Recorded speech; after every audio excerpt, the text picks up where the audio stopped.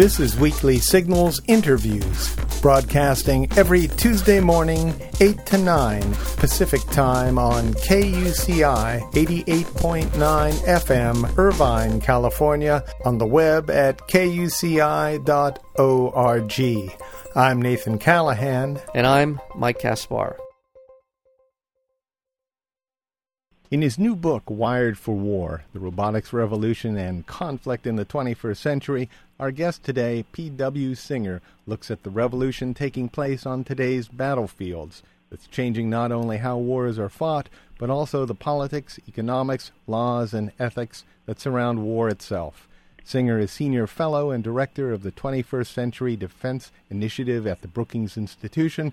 His first book, Corporate Warriors, The Rise of Privatized Military Industry, pioneered the study of private companies providing military services for hire, an issue that soon became important with the use and abuse of these companies in Iraq. P.W. Singer, welcome to Weekly Signals.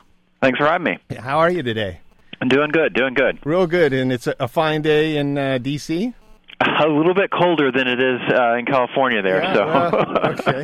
a nice 32 degrees when I got up this morning. So haven't quite. Spring has not arrived quite yet. No. Well, now, last time we spoke with you, years ago, you were doing Corporate Warriors. At what point in time did you develop an interest in robotics? Is this like a lifetime interest, or is this something that came up from your studying of Blackwater and mercenaries? Well, it's a little bit of both. It's definitely a lifetime interest because, like many other kids, I was one of those who played with, Star Wars action figures, and my bed sheets had R2-D2 on them. So it's not surprising that I would write a book one day about robots. But there is a thread that links these two issues, and actually another book that I did, which was on child soldier groups called Children at War. And it's the fact that the sands are shifting underneath us when it comes to war. We have this assumption of war and who fights it. And if you say the word warrior, an image probably comes to your mind. It's probably a man in uniform. And if it's a man in uniform, then there's other assumptions. Well, they must be in the military. They must be working for a government. They must go to war because of patriotism, because of politics. But when you look at war in the 21st century, that assumption isn't true. We have soldiers in uniform, but we also have private military contractors working for us, and that was what Corporate Warriors was about. We have more private contractors in Iraq right now than we do U.S. soldiers. Children at War was about another dark change in who fights war. It's not just adults. It's now increasingly children. 1 out of every 10 combatants in the world is a child. And now this new book, Wired for War, is about what I think is maybe the most fundamental shift in the who of war, that we are starting to use machines to actually do the fighting for us, that the machines of science fiction really are starting to come true. Well, right now we're using drones in Pakistan. We're probably using drones in a lot of places. Can you talk a little bit about that and just exactly how it works? What are we talking about here? Who's in control and what are they seeing? The numbers of the use of these systems is a lot bigger than I think most people realize. We went into Iraq with a handful of these drones, these pilotless planes, UAVs are what they're called. We now have over 7,000 of them in the U.S. military inventory. We went into Iraq with 0 unmanned ground vehicles, ground robotics. We now have over 12,000 of them in the military inventory.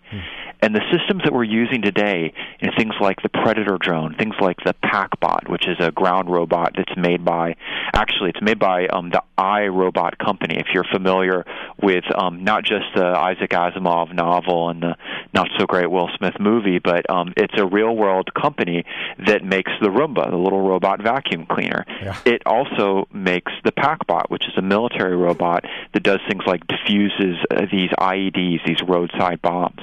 Well, so these systems that we're using today, we may be using lots of them, but there's two things that come out of it. One is that we're using more and more of them. One of the people who appears in the book is a Air Force 3-star general, and he says, look, very soon we're going to be talking about conflicts in which we're using not thousands of robots, but tens of thousands of robots. But the other thing to remember is it's not going to be tens and thousands of today's Predator drones or PackBots. These are just like the Model T Fords, the Wright Brothers Flyers, compared to what's coming. Because in technology, of course, you have Moore's Law. And so they're getting better and better each year, smarter and smarter, more and more lethal. And so that takes the whole idea of killer app, killer application, and really does give it a new meaning. Mm. Are we getting to the point where, because you're talking about the increasing sophistication of these things, we're getting to the point where they actually can recognize people? In other words, I know that there's a rather famous case of a drone taking out a very high-level Al-Qaeda official in Pakistan not too long ago. I know it was just something that my understanding is that he just blew up a building he would happen to be in. But are they getting to the point now where they can begin to recognize specific individuals? They have some incredible technology, including on target recognition software, and also the pinpoint precision that they allow, and integrate that, for example, with artificial intelligence. To give you a sense, the Reaper drone, which is the next generation version of the Predator drone, it's smart enough that if it sees footprints across a field, it knows how to backtrack off of those footprints to see where they came from.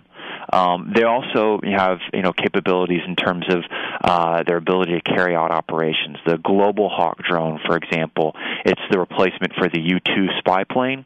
Mm-hmm. The Global Hawk can take off on its own from San Francisco, can fly on its own across the U.S. to the state of Maine. While still in the air, it can stay up there 24 hours hunting across the state of Maine for any terrorists using everything from high-powered cameras to radar to electronic intercept, you name it. And then at the end of those 24 hours, it can fly itself back from Maine to California and land itself.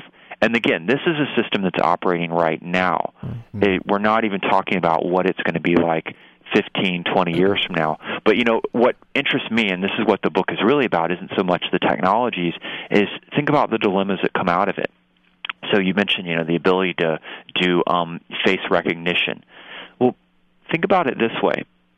To a robot, an 80-year-old grandmother in her wheelchair looks just the same as a Bin Laden or a T-80 tank. All of those are just zeros and ones in the programming language. And so there's no sense of empathy, there's no sense of guilt. And you also have these fundamental questions of, how do you take laws of war that were written in the 20th century and apply them to these 21st century technologies? Yeah, how does any of this apply to the Geneva Convention? I mean, how? And we're speaking with P.W. Singer. The book is Wired for War. And on that, do you see developers trying to come up with technologies to be able to tell the difference between Grandma and Bin Laden, or are they moving on to other things and leaving those ethical issues out of the picture in their development?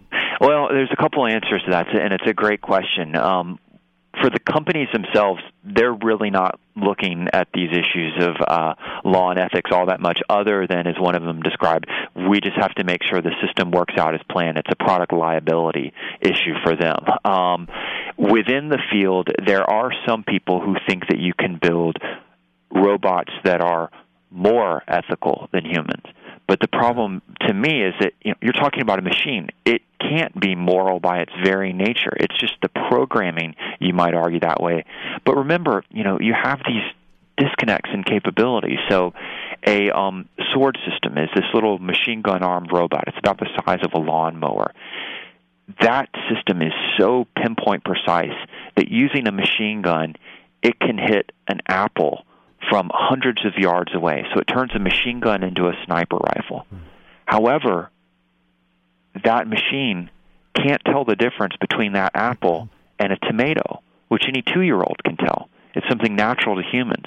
And so that's really the challenge for us, is these exponential growth and capabilities, but we haven't caught up in our sense of ethics. And, you mentioned the Geneva Conventions. There's this great scene in the book where I went around interviewing people, and one was, for example, at Human Rights Watch, where I wanted to get a sense of these, answer these questions. And 2 of the senior leaders at Human Rights Watch got in an argument in front of me as to, in these situations where a robot kills the wrong person, which would you turn to? And one guy argued that it was the Geneva Conventions. The other guy argued, no, it's the Star Trek Prime Directive. Wow. And it just kind of shows how, we're really grasping at straws right now with all of this. Well, since, going back to the development of nuclear weapons, and Einstein basically said our ability to understand and to internalize these weapons have far outstripped our ability to bring some kind of moral clarity to these things. Technology is outstripping our ability to assimilate and to be able to figure out how it is that we use weapons. How do we walk back from this brink? Because what you're describing to me is essentially the cusp of the amount of slaughter that can take place through these machines that is unspeakable. I don't know that we have any idea what we're about to unleash on ourselves. Well, it's interesting. I went around, and the book's not a dark book. It's got a lot of neat, fun stories that come out of it because it reflects going around meeting with anyone and everyone that connects to this robots trend. So, everything from meeting with these scientists who are building these systems, and some have concerns that they may well be recreating the same mistakes that the atomic bomb inventors did. Building something and then going, whoa, maybe I shouldn't have done that. Meeting with the science fiction authors who inspire them, and I thought that was really fascinating because sci-fi is often the people who bring up, these ethical dilemmas. Sci-fi doesn't tell you how to build the bomb. Science fiction says, you might get Dr. Strangelove. But also people on the military side, what it's like to be the 19-year-old drone pilot sitting in Nevada, what it's like to be the 4-star general who commands them. What do the people who are not using robots think about this? And there's another interview that I think connected in a strong way where he's a special operations officer, and he was just back from hunting terrorists in Afghanistan, and we're talking about how these drones were above him at the time. And the concern of this U.S. military officer was, as he put it, anything that makes it easier to kill is not necessarily a good thing. And I thought that was just an incredible way of describing it. But then, there's other perceptual things that we bring into the book. What do the Iraqi insurgents think about our systems? What do they think about us using these systems? What about news editors in places like Pakistan or Lebanon? And that may be another aspect of this in terms of unexpected consequences, because we're using these systems because they save American lives. And I remember meeting with one guy from the Bush administration who said, these systems scare the other side. They're scared of our technology. But what if that's not the case? And actually, one of the people I interviewed in Lebanon is the leading newspaper editor there. And he described how, no, you using these systems shows that you're cowards, that you're not man enough to come and fight us. And so it's this disconnect in this so-called war of ideas that we're fighting against these terrorist groups. It's a disconnect between the message we think we're sending versus the message that's actually being received. Is this a matter of why we're building these things? Do you think it's a matter of divorcing ourselves from responsibility, or do you think it is just that technology is driving this? When you talk with people in the field, they say, look, it's the 3 Ds that are driving this. It's that when it comes to war, you are the weakest link. And these 3 Ds are robots are particularly good for jobs that are dull, dirty, or dangerous. So think about it this way. Can you keep your eyes open for 30 hours straight watching empty desert sand? A robot can. For jobs that are dirty, can you operate in a dust storm? Can you see at night? Can you operate in a chemical or biological warfare environment? A robot can. And then I think the biggest driver right now in our politics is the dangerous aspect. That is, you can send a robot out, and as one of the people who appears in the book is the commander of one of these units that uses robots, and he says, the good thing about them is when they die, so to speak, I don't have to write a letter home to someone's mother. And there are literally hundreds of American soldiers that are alive today because of using these robots. But, again, that's just the start of the story. That ability to carry out operations with less cost may also be seductive. It may get you into more operations that maybe you shouldn't be doing. And I think that's one of the issues right now that surrounds these Predator drone strikes into Pakistan, where we've had more than 50 of these strikes over the last year and a half. But, we don't talk about it in our media or in our politics. It's basically the equivalent to the Kosovo War in terms of the number of bombs and missiles we're dropping, but no one's covering it because they're unmanned bombers. No one's at risk on our side. We're speaking with P.W. Singer, and the book is Wired for War. And you just, exactly, I've been reading about this over the last 8-9 months, and that is that increasing agitation on the part of Pakistan over the destabilizing nature of these, the use of these Predator drones coming into their country, their sovereign country, and by what justification is the U.S. using to do this when, by at least on its face, it appears to be a violation of a sovereign nation's territory? Well, think about it this way. You're made the commander-in-chief. You're made President Obama for the day. Yeah. And on one hand, you have these technologies that are incredibly effective. We've gotten 11 out of the top 20 al-Qaeda leaders with Predator drone strikes, not with boots on the ground, not with manned bombers. The majority have been with these drone strikes. And these are bad guys. They are planning a repeat of a 9/11. And they're hiding out in an area that if you didn't do those drone strikes, if you send in troops, because the Pakistani government isn't doing anything about them, well, if you send in troops, you'd have a lot of American soldiers killed, you'd have a lot more civilians killed, and you'd probably not get that 11 out of 20. But it's not that easy because there's also the long-term consequences of it. And I think a really good illustration of this is that last year, one of the most popular pop songs, rock songs in Pakistan was a song where the lyrics actually talked about America carrying out, and this is from the lyrics, heartless terrorism, killing people like insects, and not having honor. That's the perceptual game of it on the War of Ideas. And so you have this challenge of, you may be getting really, really good at killing leaders, but you may also be making it more likely that 12-year-old boy joins that organization. Right. Well, this is the crux of the matter, okay? We've had people come on the show. Ray McGovern at one point described this war on terrorism as we can either put snipers out around the swamp and try and shoot the mosquitoes as they come out, or we can drain the swamp. And the Bush administration seemed bent on shooting the mosquitoes, to just keep shooting them as they came out of the swamp. I'm hoping that we can drain the swamp here, which by that I mean we can begin to turn this idea that America isn't there just to destroy their society, but is there, in fact, in some way to help facilitate some sort of accommodation and rebuilding. And and that's what it seems that that's what this is about. It seems that we feel we can just keep killing, and if we kill enough people, this problem will go away. And what you're describing is a very destabilized society that's always had a problem governing itself, getting worse. And if we think it's bad now, this will look like the good old days if Pakistan and Afghanistan completely fall apart, which isn't that far from happening. Yeah, I think you lay it out very well, that it's not just the ability to kill, it's that it's creating the context so that people don't look at these terrorist leaders as heroes, as supporter, as hiding them out, but say, no, these are criminals and I don't want to join them. And until you focus on that context, you're just going to lock yourself into a cycle of this, having to do it over and over and over again, and actually sparking potentially more terrorism. Yeah. And I think, that for me, the sci-fi parallel here is that, we often, when we think about robots, we think of sort of the clean and shiny world of, the Star Wars movies, but actually it's more the grimy, dirty world of movies like The Blade Runner.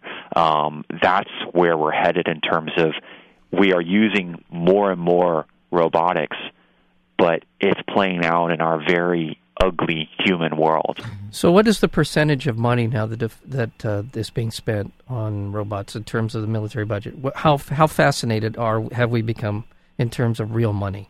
Oh gosh, it's you're talking tens of billions of dollars, and most importantly, you have a defense budget right now that's going to stay pretty flat, but there's one part of it that is going to be growing, and that is unmanned systems, without a doubt. And actually, you can see that in, for example, Obama campaign documents pointing out that these systems are both revolutionary and also they're the ones that the soldiers on the ground, ironically enough, want the most. We're only meeting about 5% of U.S. soldiers' requests for Predator drone footage. So we're going to see more and more of this. And, one of the, in the book, you also get to visit these robot factories and the people who build them. And one of the, he was a VP at one of these companies, and he said, look, before 9/11, no one would return our calls at the Pentagon. After 9/11, we were told, build them as fast as you can. Mm-hmm. We're speaking with P.W. Singer. The book is Wired for War. And you advised President Obama, didn't you, regarding robotics? Were you partly responsible for that paper that you're talking about? Not just robotics. I served as coordinator for the Obama campaign's Defense Policy Task Force. Mm-hmm. And, it was obviously a exciting and time, and, very, very proud of that. And also the team we put together. Would you advise him to put this kind of money into robotics? I think this is a revolutionary technology, and it's something that makes a great deal of sense, and it does, as that soldier put it, save American lives. Yeah. But, and I think this is something that President Obama has, been pretty good at, is you have to look at the broader consequences of your actions, and you have to put them in a broader context. And most importantly, you can't just plan for the war that you want, a la Donald Rumsfeld. You have to be expectant that things are not always going to work out perfectly, and it's more the war that you get you got to be ready for. Now, how close are private companies to getting hold of this technology? I assume that Z or Blackwater have drones right now. Are they armed drones? That's one of the other sort of interesting things that comes out of the book. A lot of different stories about that is that, remember, these technologies, they don't need a big industrial structure to build. A lot of them are commercial, off the shelf. For $1,000, you can build your own version of a Raven drone, which is one of the military-grade drones we use in Iraq and Afghanistan. And so what that means is that just like software has gone open source, so is warfare. That is, more and more people are able to use these technologies, build them themselves, even improve on them. And, you mentioned the private military company aspect. There's a sort of funny but illustration of this in the book where a group of college kids wanted to do something about the genocide in Darfur. So they held a fundraiser and actually ended up raising about $500,000, upon which these college kids entered into negotiations with a series of private military companies, one of which offered them the rental of a set of drones to fly over Sudan. And these college kids are doing the negotiations out of their dorm room. I'm sorry, go ahead. No, go ahead. Sorry. I was just going to say they could be flying the drones out of their dorm rooms, I assume. When you're talking about it takes only $1,000 to put one of these together, are you talking about the whole package? I mean, the control system and the drone itself? This is one of the smaller ones, a Raven drone, which is like a hand-tossed drone that can fly several miles. So soldiers use it, for example, they want to see what's on the other side of that hill. Now they don't have to rely on the Air Force to tell them. They'll toss their own drone to do it. And, of course, there's a darker side to this, too, which is the potential cross with terrorism. Hezbollah may not be a state, may not have a military, but during its war with Israel a little over a year and a half ago, it flew 4 drones back at Israel. One of the other guys who appears in the book is a scientist who works for DARPA, and he says, look, if I wanted to, if you gave me $50,000, I could shut down Manhattan today. Yeah.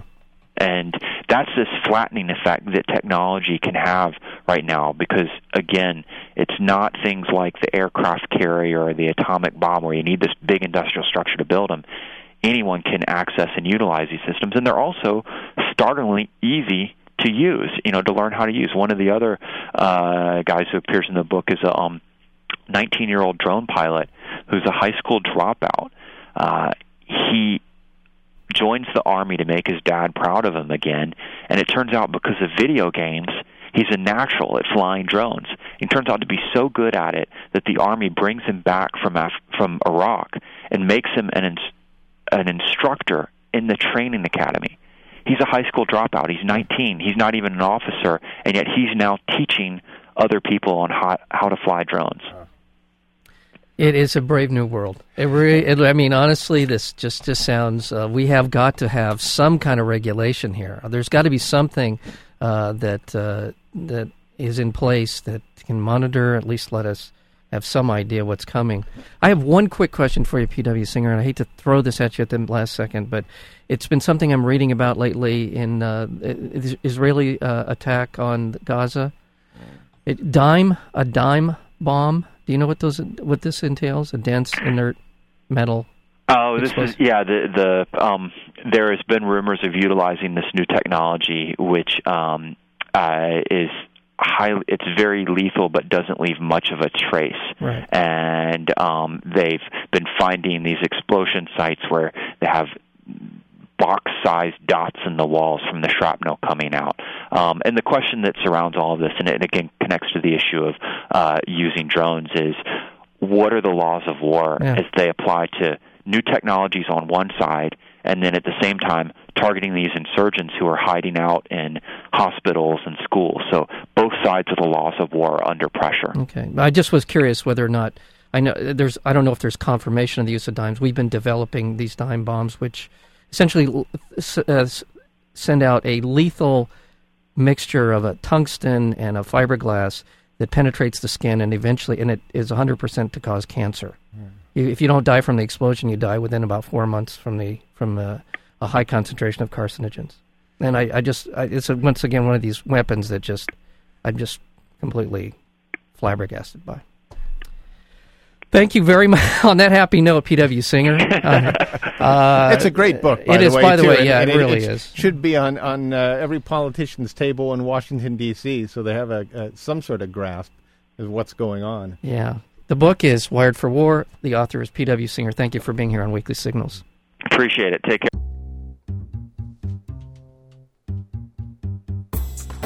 To learn more about Weekly Signals interviews, including upcoming guests, or to download the podcast, visit our website at weeklysignals.com. And be sure to visit nathancallahan.com for daily readings and feature articles. Until next week, I'm Nathan Callahan. And I'm Mike Caspar, and this is Weekly Signals.